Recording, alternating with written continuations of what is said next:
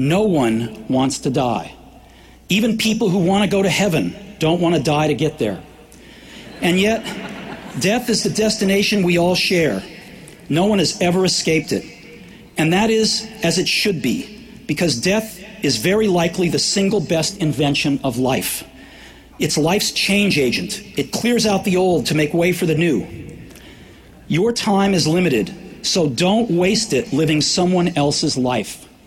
Don't be trapped by dogma, which is living with the results of other people's thinking. Don't let the noise of others' opinions drown out your own inner voice. And most important, have the courage to follow your heart and intuition. They somehow already know what you truly want to become. Everything else is secondary. The Boys of Tech with Edwin Herman, Brett King, Cameron Colley and Alec Doughty.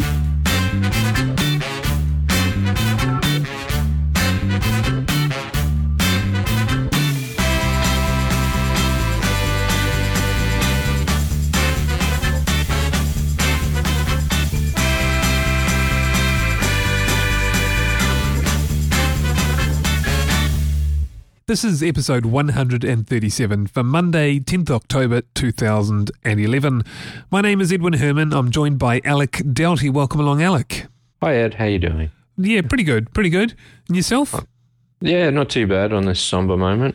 Yes. So, of course, as you would have heard, it's been all over the news. The passing of Steve Jobs died on the 5th of October 2011. Indeed. The world changed. It did. And he changed the world. He did. In a number of ways. Now, obviously, he didn't do it single-handedly, but, without Steve Jobs, it wouldn't have happened.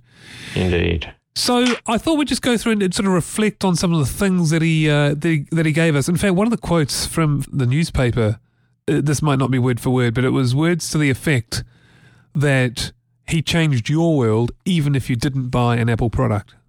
Absolutely. So, of course, by that we mean things like, for example, the iPod. Now, MP3 players did exist. In fact, a lot of things that Apple did had already existed in some form or another. But of course, there's two things here that Apple did each time, and that is they did a product well, and they also made it popular. The iPod's a classic one, I think. Definitely, that was a genre shifter. It was. There were all sorts of MP3 players. None of them were sort of worked with any decent software very well. There wasn't much integration. They were all very different. I mean, look at the iPod. In fact, to be honest, the iPod, I think, is still something like 76, I believe, % market share. Yeah, it still dominates the MP3 player market, but is being cannibalized by the iPod, which is its natural, the iPhone, its natural successor. Yeah, well, that's true, because the iPhone has an iPod built in. Yeah, absolutely. Steve obviously noticed Johnny Ive's talents early on and made the most of that. I mean, Jonathan Ive is the industrial designer behind a lot of the, I guess, what do you call it? The era from 1997 onwards when Steve Jobs rejoined Apple, because of course he got fired from Apple. He did. I mean, and that's when Steve Jobs got pushed out by Scully, who was Steve Jobs' hand-picked CEO at the time. That's right. And basically, Steve Jobs became a pirate within his own organization and had a breakaway team working in a different building, and it was all just very tense towards the end of that first era of Jobs and Apple. There was a falling out, and unfortunately the board sided with Scully. But the thing is, and I saw an interview with Steve Jobs not long ago that, he said that it actually worked out really well in the end. And he went off to form Next and Pixar. Yeah, Pixar. Yeah. I mean, hello. These are, well, Next was obviously swallowed by Apple and gives rise to a lot of the new, development tools that we have now. Yeah. It's all based on Next Step. So yeah, he was, he went on and did those things, and of course returned to Apple when Apple bought Next. And but the thing is, Apple, was in dire straits at the time, wasn't it? Oh, absolutely. They were on their last legs, failing badly. They'd had a string of wide misses, like the Newton and the Pippin.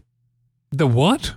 The Pippin. Have you ever heard of the Pippin? I've never heard of the Pippin. What is it? Did you know that Apple got into the console game market. Really? The Pippin, is this in Japan, is it? Console. No, it was in America. Japan and America. But Wow. yeah, it was a competitor to the Nintendo. Oh, is that The right? original I'm just Nintendo. reading about it now. I had absolutely no idea. Yeah. That was obviously And a it was- flop, wasn't it? Yeah, totally. And it was one of the first things Jobs killed when he came back. Well, he killed a whole heap of things, didn't he? The Newton Yeah. was the other one you mentioned, Yeah. which was a fantastic product, but just too far ahead of its own time. It did some People wacky weren't. poetry with its text recognition. They used to call it Newton poetry. Well, you know, I mean, at the time, the technology had only advanced so much, but also, I think a line of printers and stuff, they can, a whole, you're right, he just trimmed it right back. But like I say, he also recognised Johnny Ive's talent there at the time as well. Of course, they came out with the IMAX, and I remember when the IMAX came out, and we had the ad with, what was it, the song with the Rolling Stones song, She Comes in Colours Everywhere. Yeah. Whatever that's called. It escapes me. But, you know, and I remember seeing an iMac for the first time and I thought, wow, this is like the wackiest computer I've ever seen. It's all one thing. Yeah. Well, it's all one thing for a start, and it's sort of this translucent colour, you know? Yeah. Remember, these were all beige boxes, Apple as well, up until 97. Up until that time. 98. Really, that is when the modern Apple started. The Apple that is concerned with the look of the product physically as opposed to just how it works. Yeah. Before then, Yeah. they were just concerned with how something works. Yep. All right, but when Jobs came back and got Jonathan Ives on board, Well, actually, he was already on doing board. yeah, but he wasn't. But basically, Steve gave him the leeway to really shine in his design. Yeah, that's true. Yep. And of course, that gave rise to a whole host of products. Now, I mentioned the iPod. And there was also, of course, iTunes that came with it, but the iTunes store specifically later on. Yep. Of course, the iPhone was another hit. You can't disagree with that. I mean, okay, it doesn't have the most market share. We know that. Android phones do. Yep. If you're looking at operating system, of course. But Yeah, you not know, a single handset. no, that's right, not a single. Yeah, but you know, still, it is a hit. It is very popular. It does have a sizable chunk of the market share, and of course, the iPad now as well. What the youngest product line. Indeed. Yeah, And- which every time they enter a market, whether they created the market or are just entering as a nascent player, they end up changing the market. Yeah, So they do. With They the do. iPad, they basically created a new market for themselves, and they still own about 80% of the tablet market. Although the Fire might change that, although I don't think it'll impact it that much. The Fire. Yeah, the Amazon Fire. Oh, the Amazon Kindle. Fire. Yeah, Kindle. It will become the main player from a tablet perspective in the Android space. It'll still be dominated by iOS. But you reckon out of the Android ones, that's going to be it? Out of the Android ones, it's going to be far and away the clear winner, purely on price. Yeah, well, you could be right there because it is a very good price point. Yeah. Then speaking of price, that is one thing though that Apple, I think, for a long time just never really they didn't play in that space. Proposed on. Yeah, No. They were never were- in it to make the cheapest product. No. They were in it to make the best product. That's right. Now there was a time I don't remember what year it would have been, but it would have been early 2000s. There was a time where Apple didn't play in the sub US $1,000 market, but in the machines they had over that, they were actually competitive when you looked at spec for spec. There's a short period, there's a number of years where they were. In fact, I think they compared it to a Dell, and Dell, of course, is known for the cheapest of the cheap in terms of other than build your own. Yeah. And the Macs they were making during those years were cheaper. They showed comparisons that you could do the comparison yourself. Was cheaper than the Dell. Apple we're not playing in the sub $1,000 market, but they concentrated on great products, great looking products, products that worked well, where the operating system and the hardware worked together. They look nice. Tight hardware integration was and still is their key differentiator, I think. But they get criticised for that too, don't they? It's sort of a double-edged sword. It is. I feel what I criticize them about as well is not so much their hardware integration, but the closed system that they do with their hardware. So as an end user, you have no ability to actually go in and replace the graphics card, for instance. You're right about the lower end. You're absolutely right about the lower end machines. The higher end machines, of course, than the towers. Like the Mac Pros and the towers and stuff. That's right. Yeah, I mean, you can with those. You're right, though. In general, they're not as, open, I suppose you could say. The way I look at it personally is normally that goes against my philosophies as well. But where it's different is if a company, whether it's Apple or anyone else for that matter, where they make things work well, I'm okay with that. So I'm okay in a walled garden, if you like, so long as I have everything in the walled garden and everything in there works. Yeah, I can appreciate that. And I think because of the tight hardware integration with the operating system, what they've managed to do is gain extra performance out of the hardware so that in benchmarks and stuff, when you're looking at apples and apples from a Mac hardware versus a PC hardware, Apple usually perform better in the benchmarking because they can eke out just that little bit more of performance because of this so tightly integrated with the hardware. That's right. So I guess that's it. Well, actually, let's talk about stats as well because, I've watched a lot of the Apple keynotes and they are quite selective in what they show you.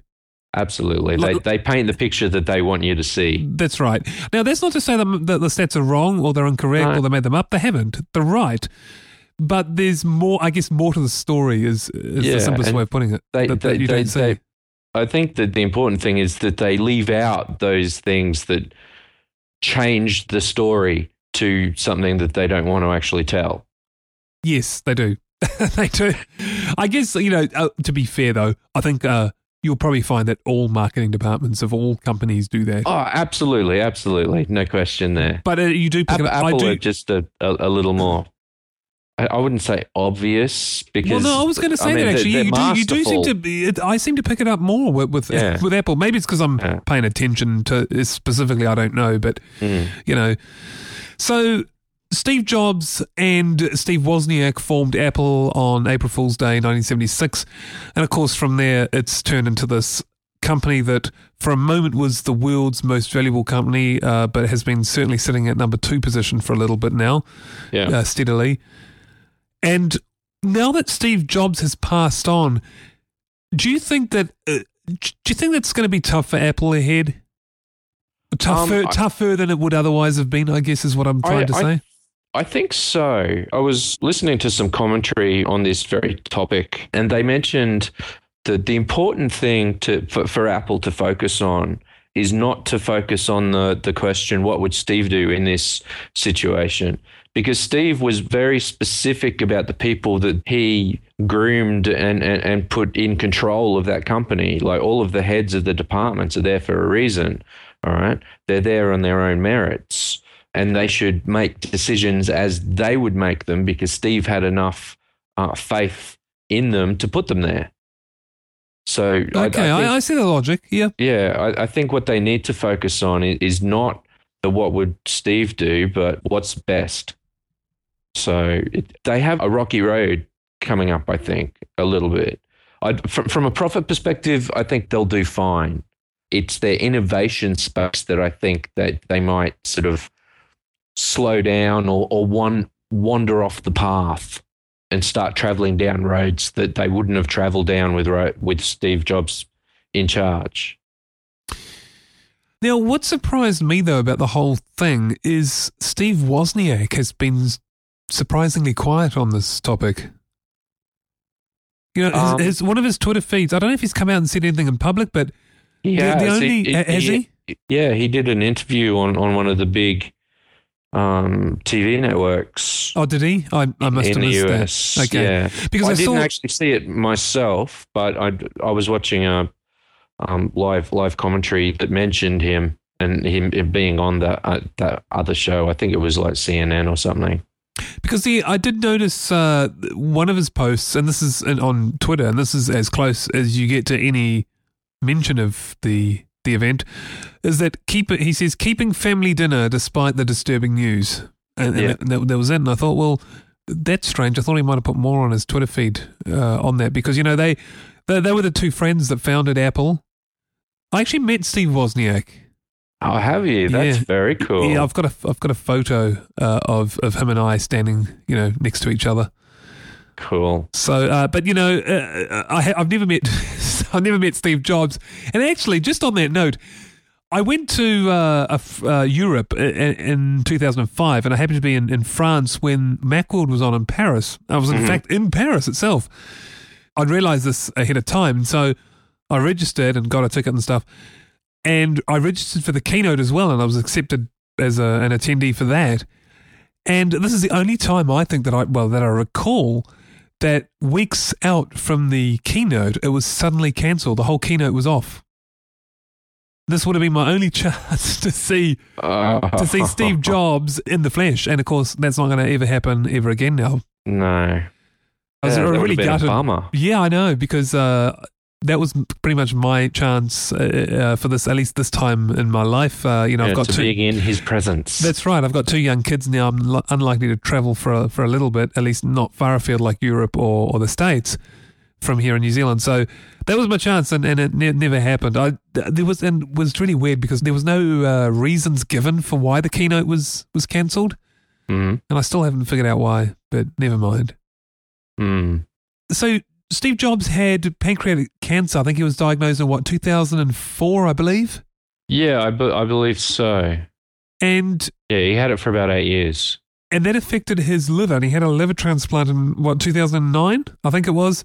Yeah, again, I think you're right. He received the liver of a 25-year-old, I believe, or mid-20s, I think. Yeah. Who died in a car accident. Yeah, and his experience, he had to actually go to Tennessee to get that liver transplant because the waiting list in California was just so long because there were just not enough donors. So Steve Jobs went to Tennessee.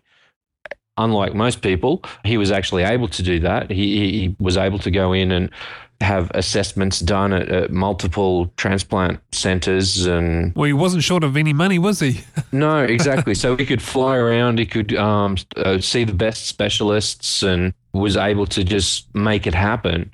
And that's a position that most people are not in. And he recognized that after the fact. So he quietly behind the scenes, after he'd actually had his transplant, he worked quietly behind the scenes with the government of California to change the state law to basically make it mandatory to answer a yes-no question about whether a driver will be an organ donor. So when you apply for your license, you have to answer that question, right? Yeah, and before that wasn't the case apparently. So if a driver opted in, then they would become a donor. But there wasn't actually a specific question saying, yes, no, you must answer. And just doing that doubled the number of people that became donors. So before that, if you wanted to become a donor, you had to sort of take the initiative to go somewhere and say, hey, guess what? Yeah. I want to be a donor. Yeah. Yes, and people don't do that. People don't, they might be well-meaning, but they don't really, I guess, get off their butts and go and take that initiative, and most people don't. But when asked, exactly. Yeah. But if you prompt them and say, hey, by the way, do you want to be a donor, which is effectively what's happening now when you apply for a license in California, they have to answer. And like you say, they've noticed a doubling, did you say, I think? That's great. Anecdotal statistics, I haven't read anything, but yeah. Right, well, there's obviously a significant increase in any case. Yeah, significant increase in any case, exactly. And that's really good. Now, incidentally, the laws here in New Zealand actually are like that. When you apply for a license, you get asked. Yeah. Now, I will ask you, are you a donor? I am. I'm ashamed to say I'm not, but I think I might change that. Yeah. That's the one thing I'll do. I think I'll go and change it, and I'll report back on the Boys of Tech when I've done that. How's that? I think that would be a fitting way to sort of honour Steve Jobs. Yeah, I think so too, actually. Yeah. I think so too. And this conversation just goes to show the importance of organ donors and, the difference they can make to people needing organs. Yeah. And for some people, it's a matter of life and death. And as we talked about at the time in 2009 when Steve Jobs needed that transplant, Who knows what would have happened if he hadn't got it. No iPad. Yeah, well, there you go, So, yeah. The one thing about Steve Jobs, of course, is he loved what he did. Absolutely, which is why he powered on until a month before his death. Yeah, yeah. He loved what he was doing so much that he just stuck in there until he literally could not go on. I've actually got some words of wisdom on that from Steve Jobs. Take a listen to this. You've got to find what you love, and that is as true for work as it is for your lovers. Your work is going to fill a large part of your life, and the only way to be truly satisfied is to do what you believe is great work. And the only way to do great work is to love what you do. If you haven't found it yet, keep looking, and don't settle. As with all matters of the heart, you'll know when you find it. And like any great relationship, it just gets better and better as the years roll on. So keep looking. Don't settle. I think that's a good philosophy. Don't settle. Totally. Always strive. Totally. And for me, I've always said, everyone's different, but for me, I've always said the day I go to work and I don't like what I do, I'm going to do something different. And I've said that for years. My wife knows this. Yeah. Personally, I don't believe in going to work and not enjoying what you do. Yeah, if you hate your job, it becomes your life. It really is your life if you think about it. You're at work, 40 hours a week or so, plus or minus a bit. The only thing you do more than work is sleep. Exactly. So, love what you do. Some great words of wisdom there from Steve Jobs on that. So I guess this is kind of what the next era for Apple now. It is the post-Jobs era. It is really, isn't it? The post-Jobs era. And I guess, I've often asked myself, in the years, between when Steve rejoined Apple in 97 and now, they've had a string of successes. We just listed a lot of them. The iPod, the iPhone, the iPad. Yeah, and the great range under iMacs, the iMacs as well, that kicked it all off. Was that only the results of a great vision that Jobs had? He was a bit of a visionary, wasn't he? Or was that partly luck? Was there some luck in that, or was that? I don't think it was luck at all. I think a quote from Jobs, I think, is very relevant to this topic, and that was Steve's quote that said that focus is saying no. All right, when you say no, all right, you come out with a fantastic product. And as a philosophy, I think that's how he ruled at Apple. And it was very much hands-on with him over every product release. He had the final say on pretty much everything, it's my understanding. So if it was a released product, then you knew that Steve had okayed that on a very hands-on level. So he okayed AntennaGate. Well, I think that was just a consequence. Yeah, he wouldn't have known. Yeah. I mean, obviously he wouldn't have known. I guess it goes without saying. Yeah. Oh, yes, but that was kind of, you have to laugh at that. And I think didn't he make a joke about that at one point as well? His comment, was it his comment or Apple PR? No, it was about him. AntennaGate. Yeah, you're using it wrong. You're holding it wrong. Was that it? I don't remember. Okay. Yeah, it could have been that. I do remember he sort of... It was tongue-in-cheek, though. It was totally tongue-in-cheek. I know. And there was the other one as well about the... remember the iPhone? They said that it'd be available in white soon, and the white never came for like ages. A year. Yeah. And then they introduced the next iPhone, and he goes... And guess what? It's available in white, really. Yeah. Yeah.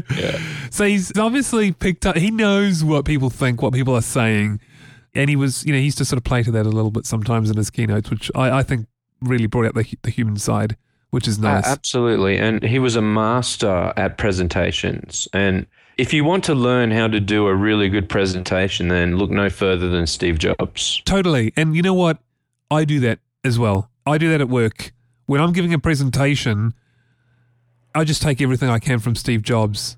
Yeah. My slides are not 10 bullets with 20 words on each. No way. Very simple, to the point. Exactly. It's a picture or an icon and a list of about 4 or 5 words. for which you can talk for 2 or 3 minutes. Yep. About. Yep. So it's a concept or idea that you expand upon during the presentation. So you're not reading off the presentation. It's just almost like a prompt. All right, next topic. Yeah. But to present properly, you need to know the topic inside out. Oh, totally.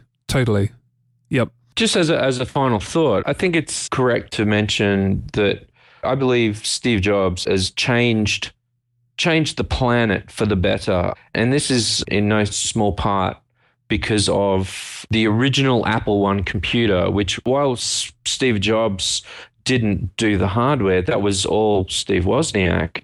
Without Steve Jobs there to actually market it and like make a real product out of it and bring it to the world, the Apple I would have never have happened, which means the personal computer revolution would have not happened.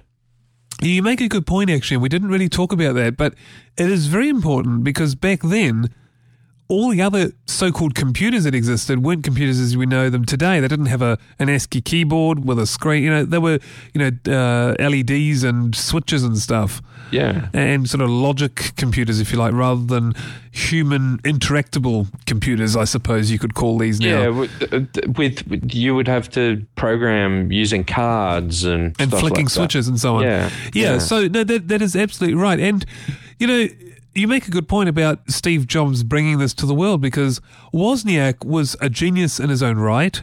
He is a genius in his own right. He is still, absolutely.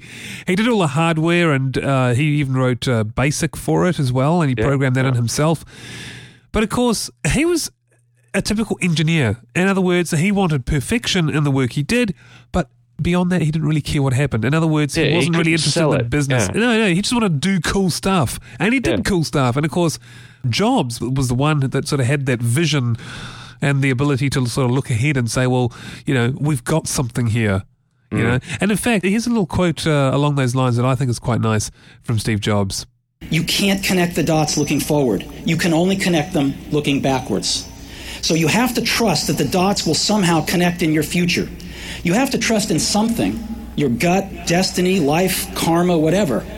Because believing that the dots will connect down the road will give you the confidence to follow your heart, even when it leads you off the well-worn path. And that will make all the difference. And I think that's exactly what he did back then and has been doing ever since. Yeah. I'd like to finish with one final quote from Steve Jobs, paraphrase, of course, because I'm not reading it. This was how he convinced John Sculley to join Apple as CEO. His comment was that you can sell sugared water to kids or you can come work with me and change the world. Well, that really puts things into perspective, doesn't it?